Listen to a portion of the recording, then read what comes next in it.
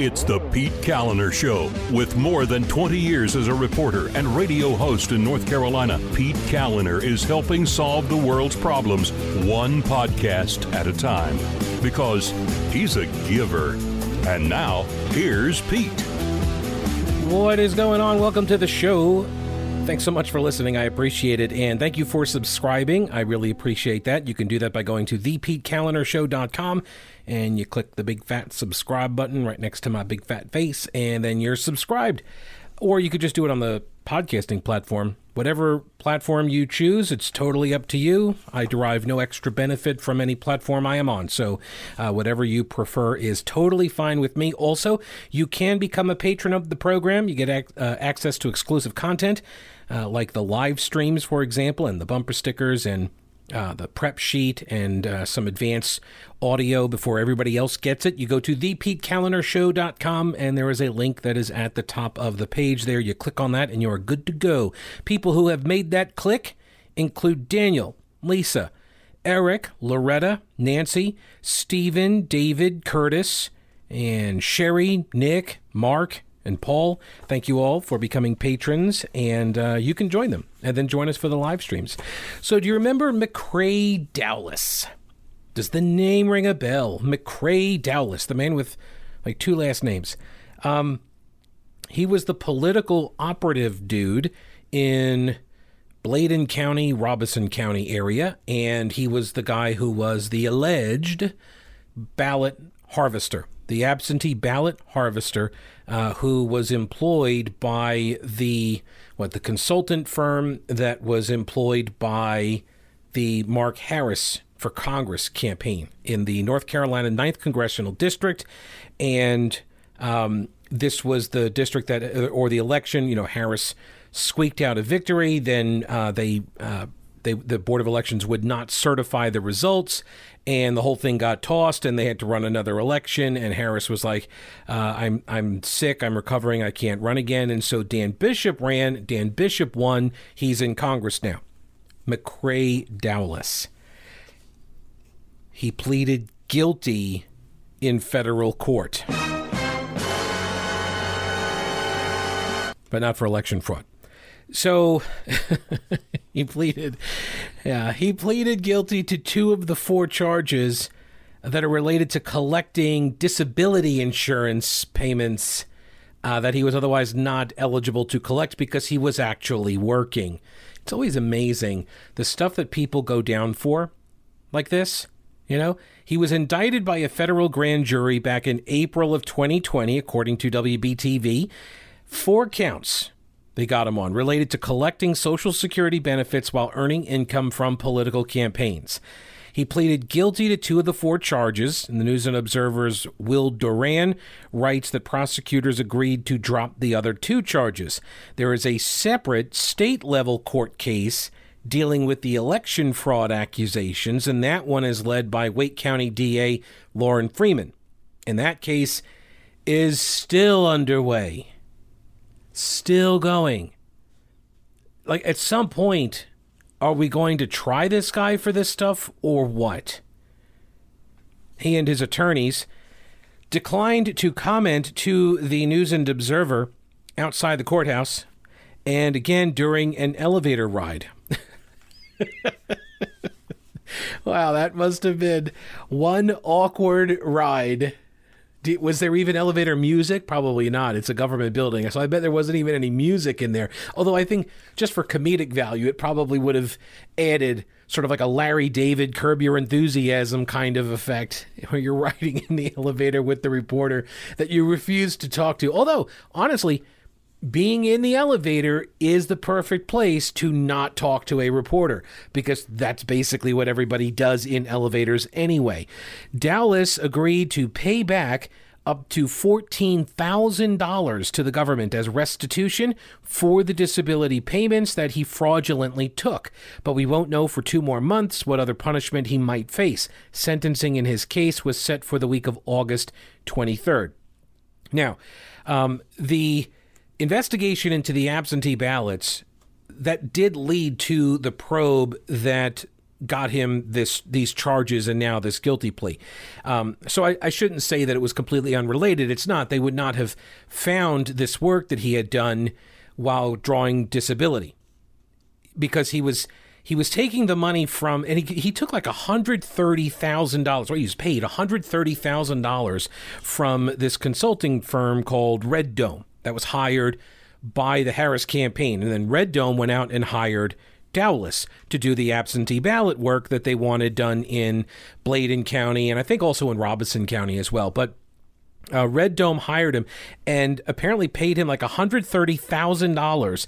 And rather than depositing the checks that he got into a bank account, he cashed them so as to try to avoid detection, because he didn't want to lose his disability income. His disability income, $721 a month.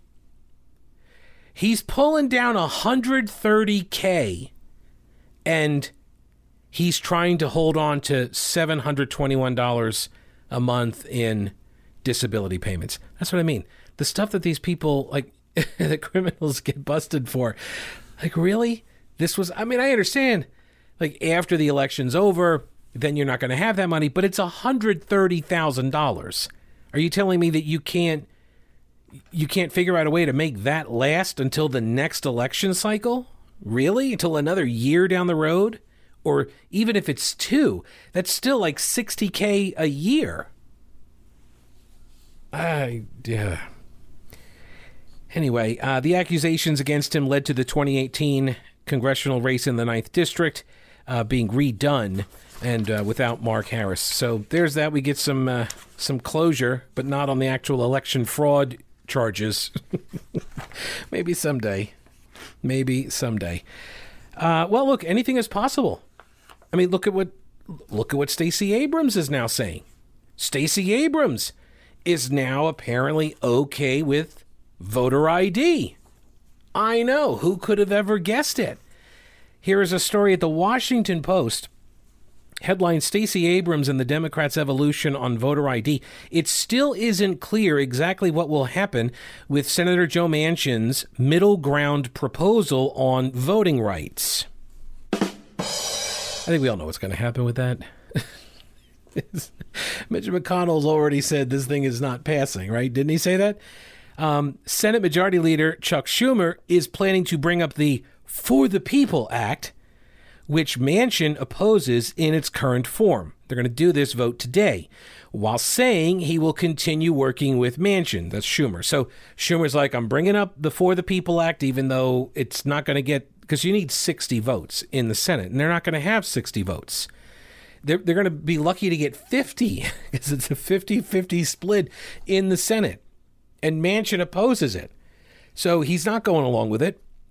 And so they're not going to get the 50 votes, but Schumer's going to bring it up anyway, I guess, and it's, I guess, going to go down, and then I guess we're going to bring up Manchin's middle ground proposal. But regardless of what happens with the bill, according to this piece at the Washington Post, Manchin's proposal has moved the needle in one significant way, which is signaling a softening by key Democrats on voter ID. Because among the carrots that were the enticements in the bill, in Manchin's proposal, to try to get Republicans on board, was a voter ID provision. Republicans pushed voter ID hard at the state level in recent years, but rather than merely describe Manchin's voter ID proposal as a concession, some key Democrats are now suggesting they don't really object to it, or the broader concept at all. Right, sure. So all this talk about disenfranchisement and how the Republicans are racists, you guys didn't believe that? Really? No. They say it's not like that. You're reading it all wrong, Pete. You got us all wrong, see? No. Ours is a highly nuanced and very complex rationale here. So you just don't understand. What we've been saying is we don't like the voter ID that Republicans are proposing. That's the thing that we don't like. We've never had a problem with voter ID in principle. More on this in a minute. First, if you would like to have more confidence in your roof, you want to know that this is in good shape and that this roof is going to last you years and years, then you go to Balkan Roofing. Okay, look, you can go out and you can get the chuck in a truck, special job. The guy shows up and he's like, I got a ladder, I'm an expert. And so then he climbs up there and he does something up there, and you don't ever go up there and check because you're not going to go on the roof and check. So he does whatever he does. And then fast forward a few months or maybe a couple of years, you get out of it. It's a cheap roof and you're going to get a cheap product. And then you're going to have to call Balkan to come and repair it. So you can go that route and pay more money that way, or you can just call Balkan the first time. Free estimates.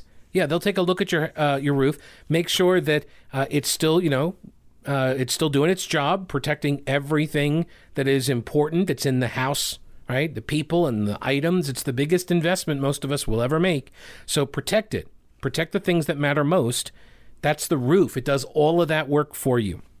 And if you do have to get a new roof, you can get a roof high quality. I mean, top of the line stuff. They keep winning awards. Balkan Roofing keeps winning awards from GAF, the largest shingle manufacturer in North America.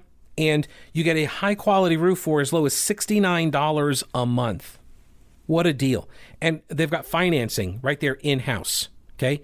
So, between you and me, almost everybody qualifies, okay? So give them a call, 628-0390. That's 628-0390.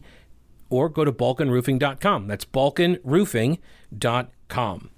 So among the carrots for the Republicans in this bill, according to the Washington Post, was the voter ID provision. Former gubernatorial candidate in Georgia, Stacey Abrams, who has been running around claiming that the election was stolen from her, that it was all rigged, right? In obviously not any kind of way to undermine our confidence in the democracy. Only Republicans do that, folks. Only Republicans, Donald Trump, only they are the ones who undermine confidence in the system by running around talking about vote fraud.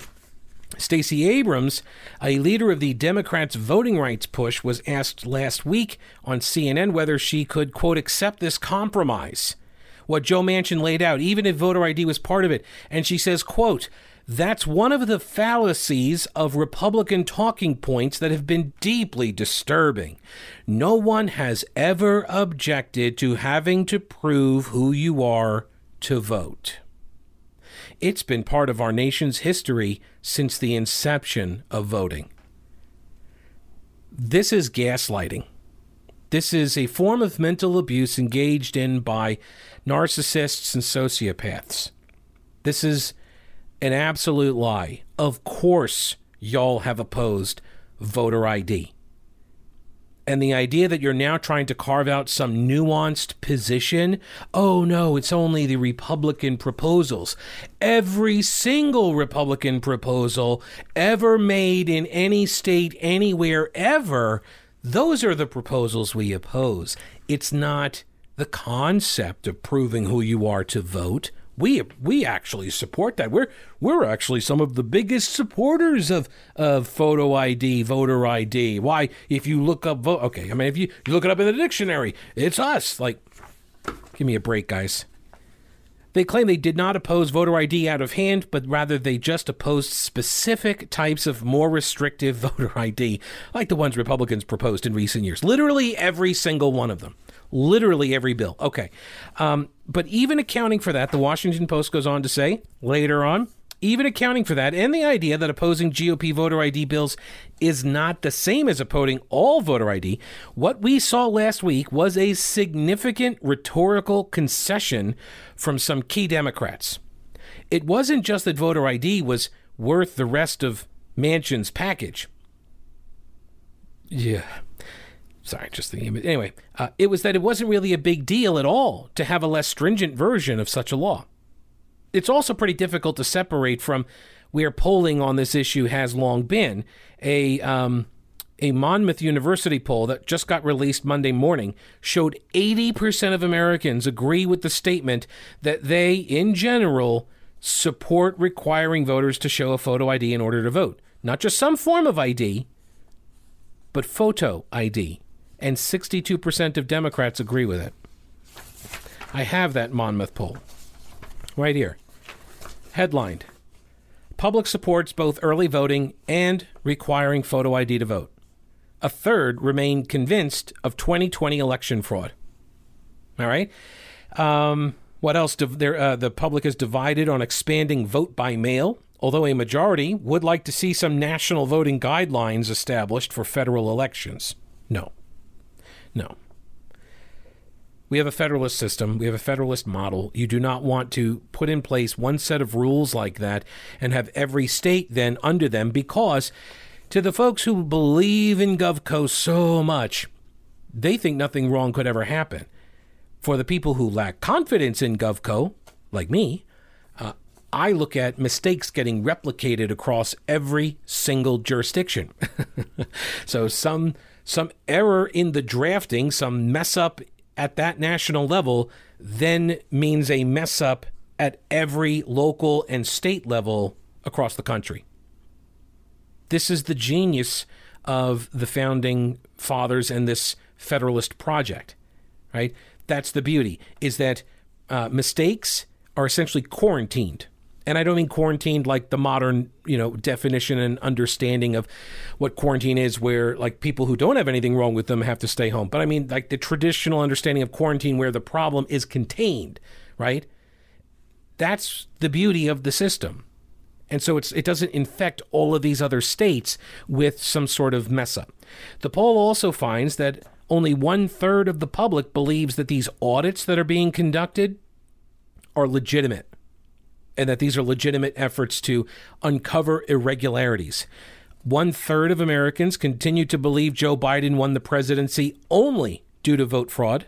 1/3. A steady trend since November. And a large majority, 71% of the public, feels that in-person early voting should generally be made easier. And I'm kind of curious here, like how much easier does it need to be? Because right now it's really easy. Well, at least it is in North Carolina, where we're laboring under Jim Crow 2.0.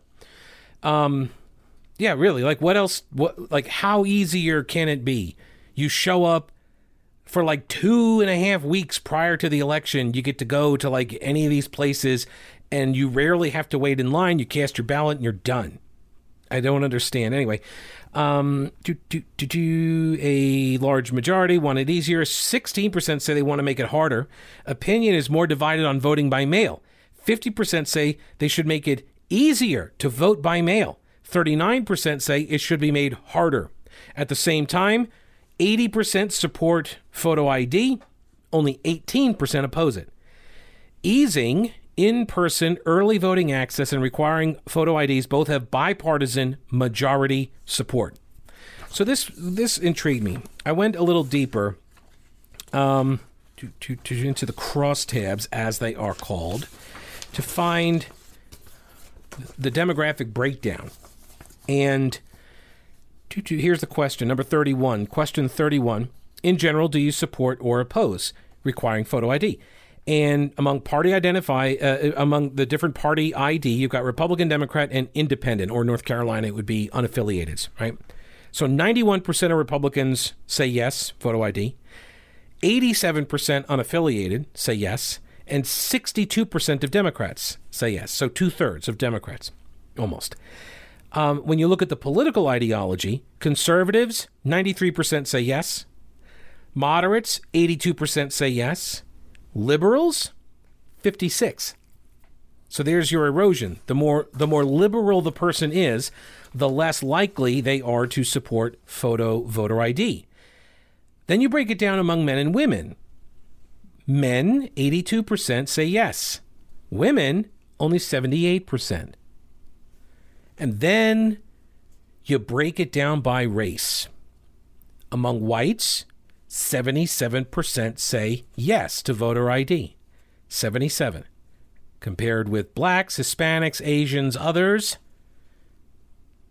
84%. So it actually enjoys greater levels of support among non-whites. Do you think this might have something to do with their newfound position on, no, actually, we're totally fine with voter ID, have been from the very beginning. We just didn't like any of your plans. 4-year college degree, 69% support it. If you don't have a degree, 85%. White people with college degrees, 65%. White people without college degrees, 83%. So what are we learning here? White, progressive, women, and to a lesser extent, men. Those are the people driving the anti-photo ID. And what are their arguments? They're protecting non-white people. Those non-white people, they don't have the ability to get an ID. Meanwhile, all those other people, the non-white, non-liberal, non-women, like every other demographic, they're all like, yeah, we could get ID. We're totally supportive of that. Yeah. So, look, I'm not trying to cast an entire group of people as a certain thing. I'm just pointing out that if you're against voter ID, you're probably more likely to be a progressive female with a college degree. I'm just noting it for the record. I note also for the record, General Equipment Rental, this is the place that you go when you need to get a piece of either heavy machinery and you just want to rent it, get a job done quickly and correctly, right? You go to General Equipment Rental for that. Or if you are looking for a great deal on Honda or Husqvarna outdoor power equipment, same place, General Equipment Rental. These are for sale, okay? So they've got, everything from chainsaws to blowers and trimmers and hedge clippers. They've got that auto mower, the thing, it's like the Roomba for your yard. It just drives around your yard and cuts the grass all the time. You never have to worry about mowing the yard again.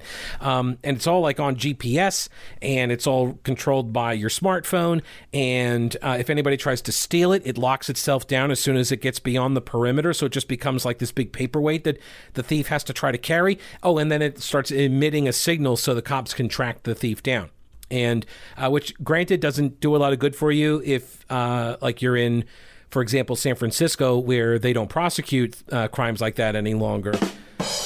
Maybe not so great of a thing. But the auto mower, like, if I had a lawn, which I don't right now, but soon, this thing would be awesome. I would love to have an auto mower. Pick one up at General Equipment Rental. Go check out the inventory. It's at generalrents.com. That's generalrents.com. They are in Weaverville at the intersection of Merriman Avenue and Reems Creek Road.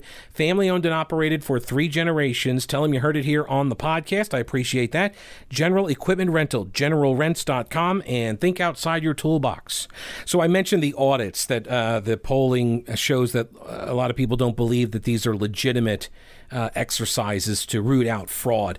But there was a story at justthenews.com. This is the website run by John Solomon. He used to write for The Hill, has done a ton of investigative work on like the Russia collusion. Like, remember when all of the Russia collusion story was being advanced in the corporate legacy media, and there was like this one guy in the wilderness. It was like he had sources and he was getting documents, and he was like, guys, this is not accurate. The narrative that they're pushing is not true. This is John Solomon. So now he's at this startup. Well, it's not even a startup anymore. They've been doing it now a couple of years. And he's apparently been working this story down in Georgia. And he says documents that Georgia's largest county, so Fulton County, Atlanta, which, well, I'll get to that in a second. Fulton County, the documents that this county submitted to state officials as part of this audit highlight, quote, significant irregularities in the Atlanta area during last November's voting, ranging from identical vote tallies repeated multiple times to large batches of absentee ballots that appear to be missing from the official ballot scanning records. Okay, so I know that's a lot of stuff there. So I'll walk you through it. Ranging from identical vote tallies repeated multiple times. So you catch that?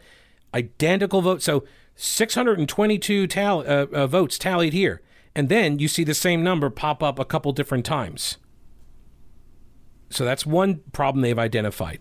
Other problem identified, large batches of absentee ballots that appear to be missing from the official ballot scanning records. The problems in predominantly Democratic Fulton County potentially impact thousands of ballots in a presidential race that Joe Biden was certified as winning statewide by fewer than 12,000 votes. The memos reviewed by Just the News include the handwritten tally sheets for all absentee ballots counted by the county, as well as a private report from a contractor that was hired by the Secretary of State, Brad Raffensperger. This contractor was hired to monitor the Atlanta area election process, which is not exactly a sign of confidence in the work being done by that election office, right?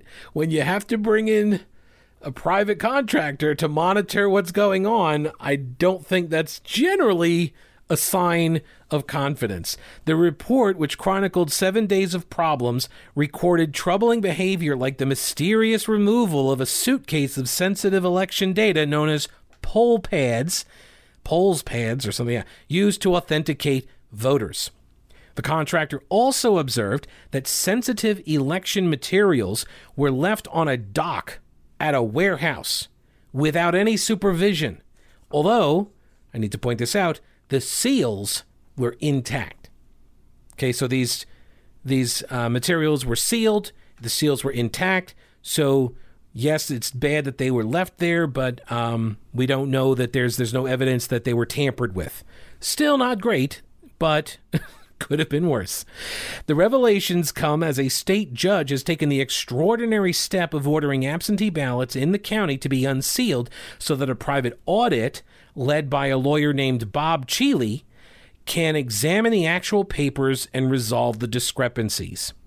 Cheeley told Just the News that the evidence he has seen points to, quote, election tabulation malpractice. Private experts and state election officials differ on whether the evidence shows a pattern of potential fraud or simply gross incompetence in the county that encompasses Atlanta. Now, I remember after Election Day that people were talking about Atlanta because, remember, on election night, they had the problem with during the counting, and they shut it all down, and they were like, oh, there's a water pipe break or whatever, and then they were like, wasn't, and so there was all that stuff going on. But in the days afterwards, we started hearing that, like, especially when the state legislature ran their bill, that they said, look, we need to maybe come in and take over the election administration for a county like Fulton when it's really bad. It's been bad for a while. All that's to say, like, we found out that Fulton County election officials really have not done a very good job for quite a while.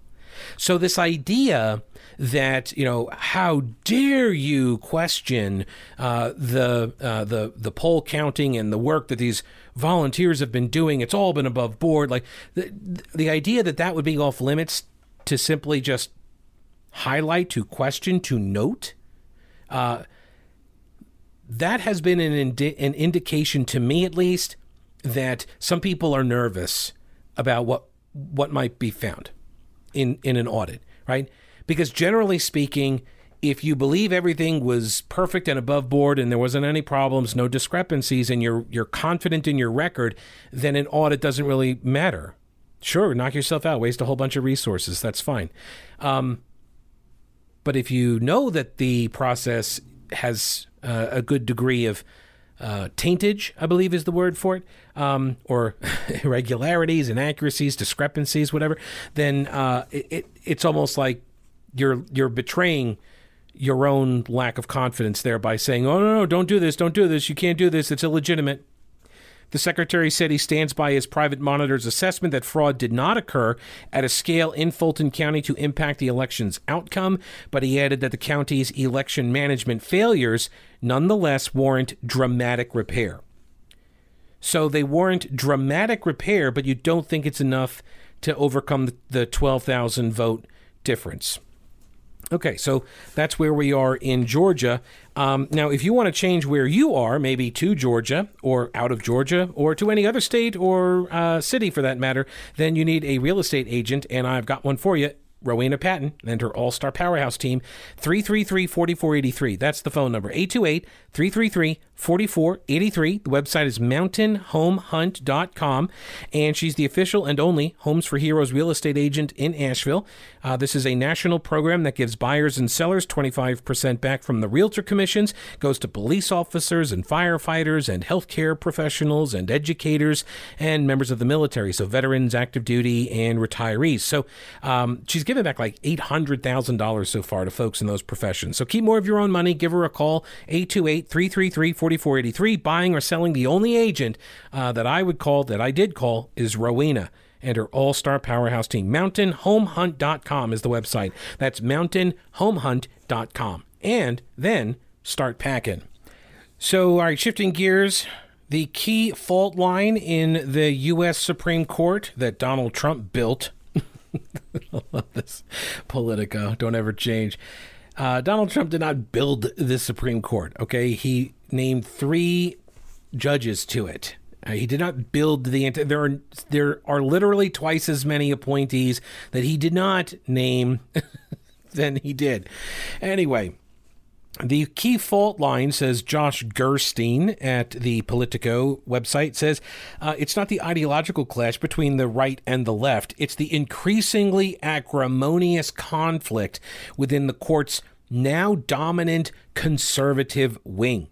Those rifts burst wide open the other day with 2 of the highest profile decisions of the court's current term. In both the big cases involving Obamacare and a Catholic group that refuses to vet same-sex couples as foster parents in Philadelphia, conservative justices unleashed sharp attacks that seemed aimed at their fellow GOP appointees for failing to grapple with the core issues the cases presented. Don't call it a civil war. That's what I expected to see. There's got to be somebody out there that is framing this as civil war among conservative justices, right? Some liberal legal commentators have noted that the most carefully dissected rhetorical sparring is now taking place among members of the new 6-justice conservative majority, with the 3 remaining liberal justices often left as mere spectators. Leading the charge from the right in both cases was Justice Samuel Alito, who penned caustic opinions, taking his colleagues to task for issuing narrow rulings that seemed to him to be aimed at diffusing political tensions rather than interpreting the law. Like, for everybody on the right, people who listen to talk radio, podcasts, right, read conservative media, we're already aware that there are people on the right that are not happy with Chief Justice John Roberts.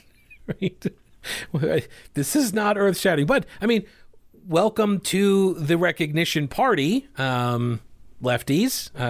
Make yourself at home. We've known this for a while. Conservatives have been suspicious of John Roberts and this demurring, if you will, to like the integrity of the court. And I say it not as like that the court should, have integrity, because of course it should, but like this concept that like we're holding the court above politics. Whereas most people in America, I don't think actually view that as the case. But he's like really concerned about the reputation of the court. And people on the right already believe this. They believe that he is susceptible to influence from the chattering class, from the nattering nabobs of negativity, from the inside the Beltway crowd, right? The right already believes this. So apparently now progressives are now just awakening to this idea based on these last 2 cases. After receiving more than 2,500 pages of briefing and after more than a half year of post-argument cogitation, the court has emitted a wisp of a decision that leaves religious liberty in a confused and vulnerable state. Alito wrote in the foster care case, quote, "Those who count on this court to stand up for the First Amendment have every right to be disappointed, as am I." Again, this is a familiar criticism that the Supreme Court refuses to take up the core issues, that they pick around the edges so they don't issue like earth-shattering, norm-busting kinds of rulings, right? They try to steer away on that from those kinds of decisions.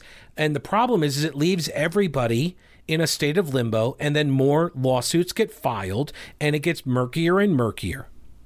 A great example of this is North Carolina's very own redistricting lawsuits.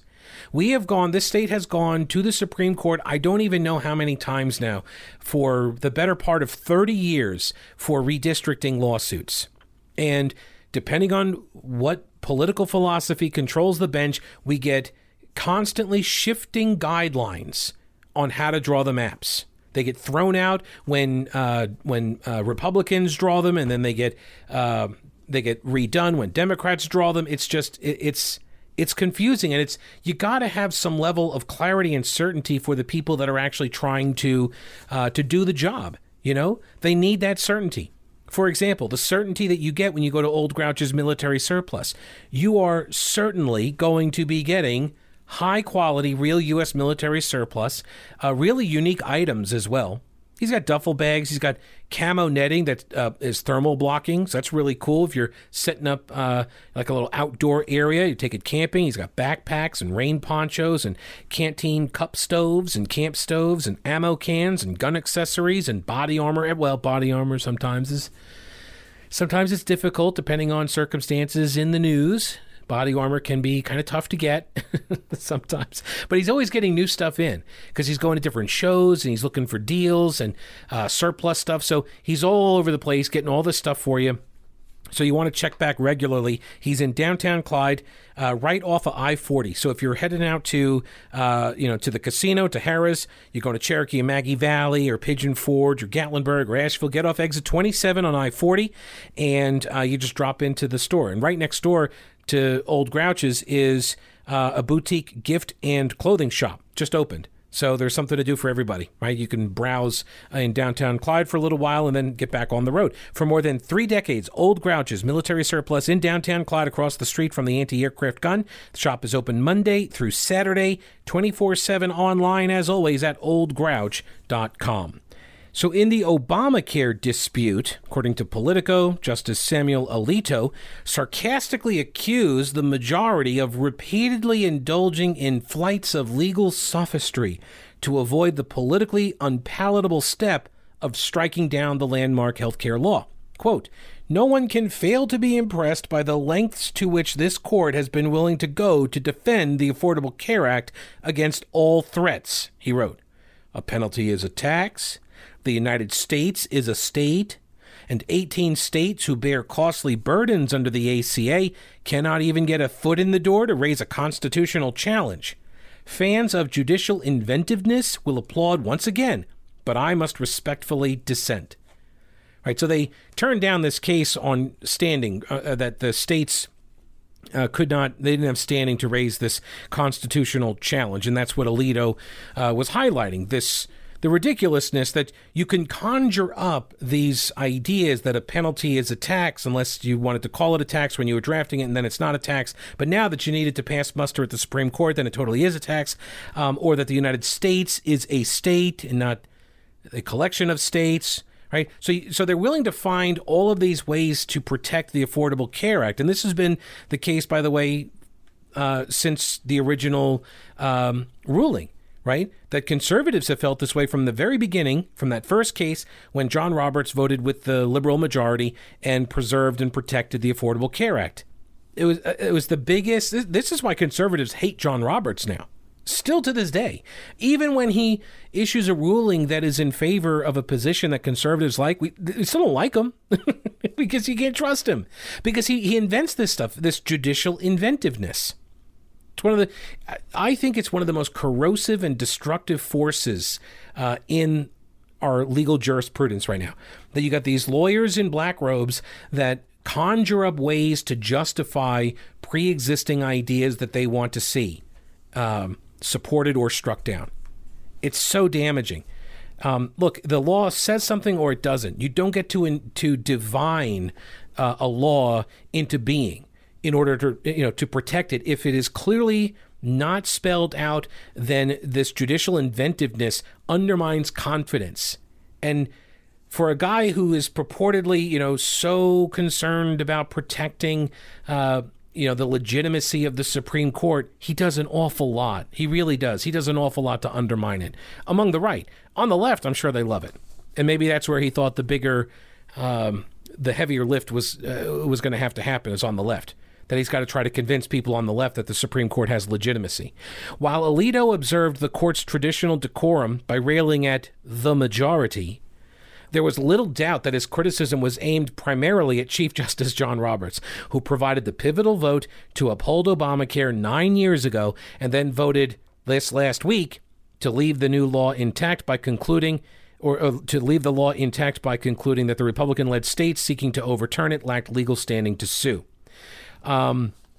Politico calls this opinion by Roberts vintage Roberts, largely technical, pushing aside more fundamental questions about the law's constitutionality.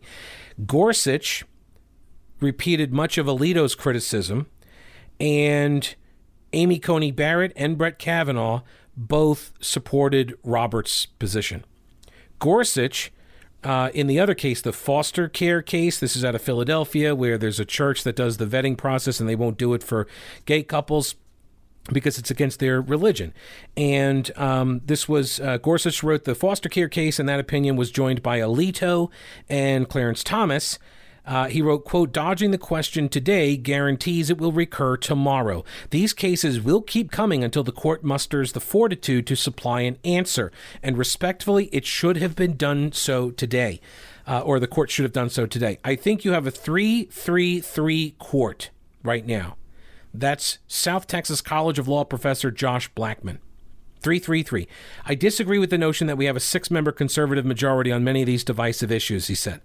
"Some analysts suspect that the vocal public tiff that conservatives aired may be in part due to gripes about horse trading that was done by Justice Breyer."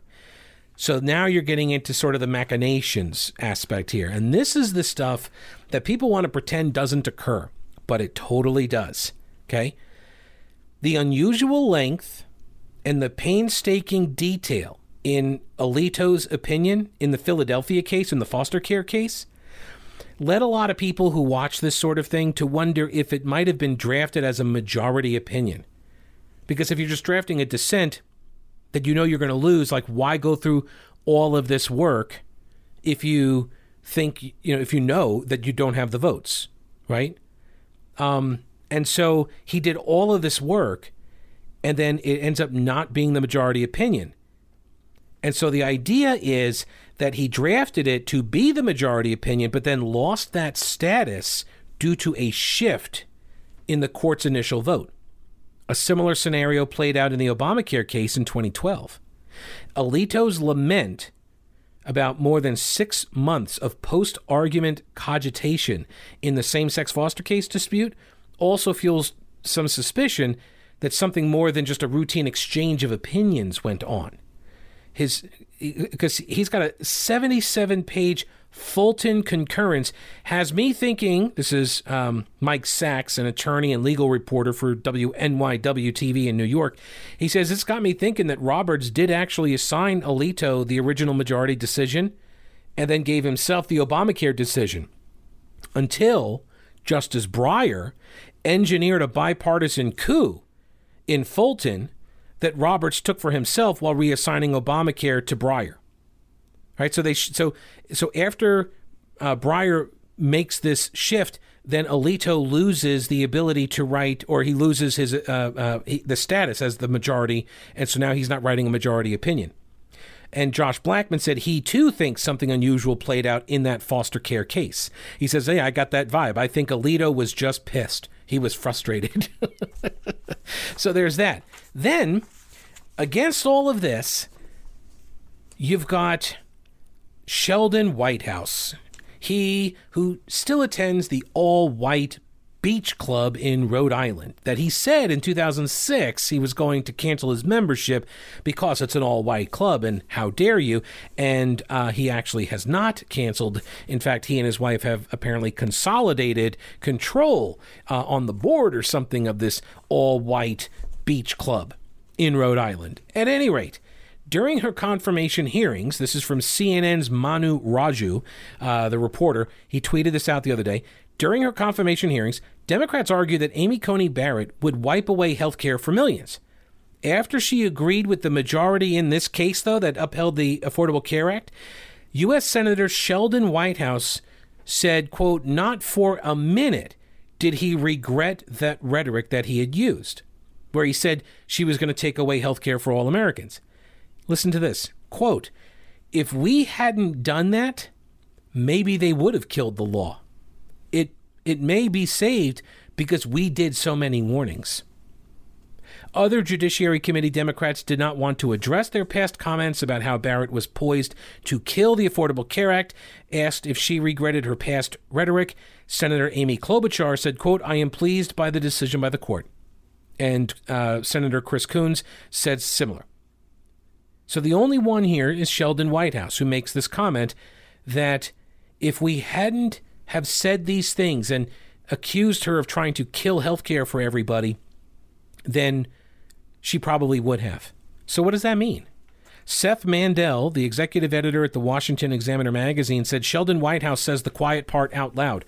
Left-wing antics during confirmation and public debate are in fact intended as attempts at public intimidation of members of the judiciary. And he's exactly right. There's no other explanation for it, right? Their rhetoric was intended to intimidate and threaten the court to rule the way they want them to rule. This is what he believes the intention is. This is the impact he had out of his own mouth. This is the way they want to conduct themselves, to intimidate and threaten the court to do what they want. Now, I'm not going to threaten you. I'm going to go get a Mattress Man. That's not my style. I'm just going to offer you great deals. Well, okay, technically, Mattress Man's going to offer you great deals, which is fine. I don't have to offer you the deal. Mattress Man can. It's a free box spring at Mattress Man from the Biltmore Collection. When you buy a Biltmore Collection mattress, you're going to get a free box spring. This is part of their July 4th sale. Okay, so take advantage of this deal. It's a great deal. You're going to get a Restonic Biltmore mattress. And that means you get, not only luxurious, old world craftsmanship, but you get new world exclusive technology as well, like the 5 support zones for proper spinal alignment. You get optimal balance then of pressure point relief and support. And you don't even have to wait for a new mattress. Okay, Synchrony Finance offers 0 down, 0 interest for up to 72 months for qualified applicants. And they have tons of flexible financing options. So even if you don't have stellar credit, head on over to mattressmanstores.com and click on the financing link, and you can apply and then get pre-approved right now before you ever walk into the store. They have 5-star local delivery service, nationwide shipping. They have a 120-day comfort guarantee. And they're locally owned and operated. They have 4 stores in Asheville, Hendersonville, and in Arden. And you can go to mattressmanstores.com and look at the inventory. That's Mattress Man Stores, mattressmanstores.com. So the Committee for Justice, I believe it's a conservative organization. Their slogan is holding judges and politicians accountable to the Constitution, the Committee for Justice. And they issued a statement after these rulings came down. The statement came from the president, Kurt Levy, who said, quote, "Consider the contrast between reality and Democrats' exaggerated predictions and fear-mongering.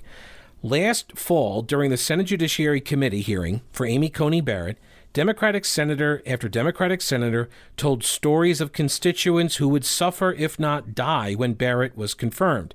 Were she to be confirmed. She would provide the 5th, quote, far-right vote for striking down the Affordable Care Act, they said, some of them implying that Barrett had promised President Trump to strike down the Affordable Care Act in return for her nomination.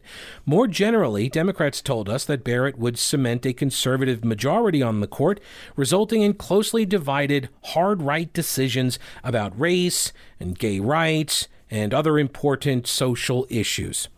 Beyond Senate Democrats looking foolish, why does this matter? Well, because Democrats and their allies on the left are doing it again, using exaggerated predictions and scare tactics. Roe v. Wade will be overturned, Jim Crow will return, democracy will die, etc., etc. And they're using these tactics and exaggerated predictions to convince us that their radical plan to pack the Supreme Court with Biden appointees is imperative. While Democrats claim their court-packing proposals are about making the Supreme Court less partisan or more balanced, the opposite is actually true. Their proposals are aimed at sweeping away the current balanced composition of the court, which results in decisions that anger conservatives as often as liberals, and creating a court that will reliably ratify and advance the left's political agenda. Which, of course, now this is proof that they only voted the way they voted, or ruled the way they ruled, was to try to rob the left of some of their momentum in packing the court. But this is a good point, I think. This is a good point. Democrats are making this argument, have been making this argument that, oh my gosh, the world is going to come to an end because you got these conservatives that make up the majority on the court. And what do we get? We get two rulings that show that the conservative bloc is not actually a bloc, that there is a division among the 6 conservatives. More so, and by the way, folks on the right, we are well aware of this, as always. Like, people on the right know that the Supreme Court justices break ranks, they splinter off, they have principles on things, and they're like, I'm going to vote on this matter because this is what the law says and the Constitution says, and it means sometimes they peel away and vote with the liberals, whereas that rarely ever happens the other way. Rarely ever happens. But this does lay bare the lie behind the court packing scheme that Democrats have been advancing for the last almost year. Well, yeah, since Joe Biden won. Next up, ivermectin. Quick update here. Ivermectin, that's the drug, right? It's a anti-parasitic. It's been around for a very long time. And there's a new study published out of Britain. Repurposed medicines may have a role against the SARS-CoV-2 virus. The anti-parasitic ivermectin with antiviral and anti-inflammatory properties has now been tested in numerous clinical trials. And so they went through and they sort of sifted for studies, and then they extracted data. They looked at the risk of bias. They did meta-analyses of all of these studies and surveys and such. And here's what they concluded. Are you ready? Moderate certainty evidence. So not like super confident, not really weak confidence, but moderate certainty evidence finds that large reductions in COVID-19 deaths are possible using ivermectin. Using ivermectin early in the clinical course may reduce numbers progressing to severe disease. Once again, people on the right who listen to talk radio and podcasts, we're aware of all this information. We've been aware that there are drugs that you can take that people have been recommending, doctors have been recommending, but when we try to share the information with other people, it gets blocked because the big tech companies have a bat phone to Democrats and the CDC, but I repeat myself, and they say don't let that out. That is misinformation. That may be why Henderson County's Board of Commissioners found its video of their most recent meeting banned from YouTube. Yeah, get this. They televise the meeting, they stream it on YouTube, and then they post it. And YouTube took it down and has banned the video. Why? The online video sharing and social media platform took down the video of the June 16th Board of Commissioners meeting, saying it violated their terms of service, specifically the medical misinformation policy. During the meeting, commissioners passed a resolution stating Henderson County will not support the promotion or incentivizing of COVID-19 vaccinations with county tax dollars. And during this debate, apparently people came down and spoke from the public, and those public comments apparently tripped the YouTube censors, and they shut down the video, and they won't let it be posted, which raises all sorts of questions about public meeting law, right, in North Carolina. And so now the Board of Commissioners voted to immediately replace YouTube as its platform for video posting. So take that, YouTube. All right. That is a wrap for the episode. Thank you very much for listening. I do appreciate it. Remember, subscribe to the podcast. You go to thepetecalendarshow.com. I'll talk with you later. Don't break anything while I'm gone.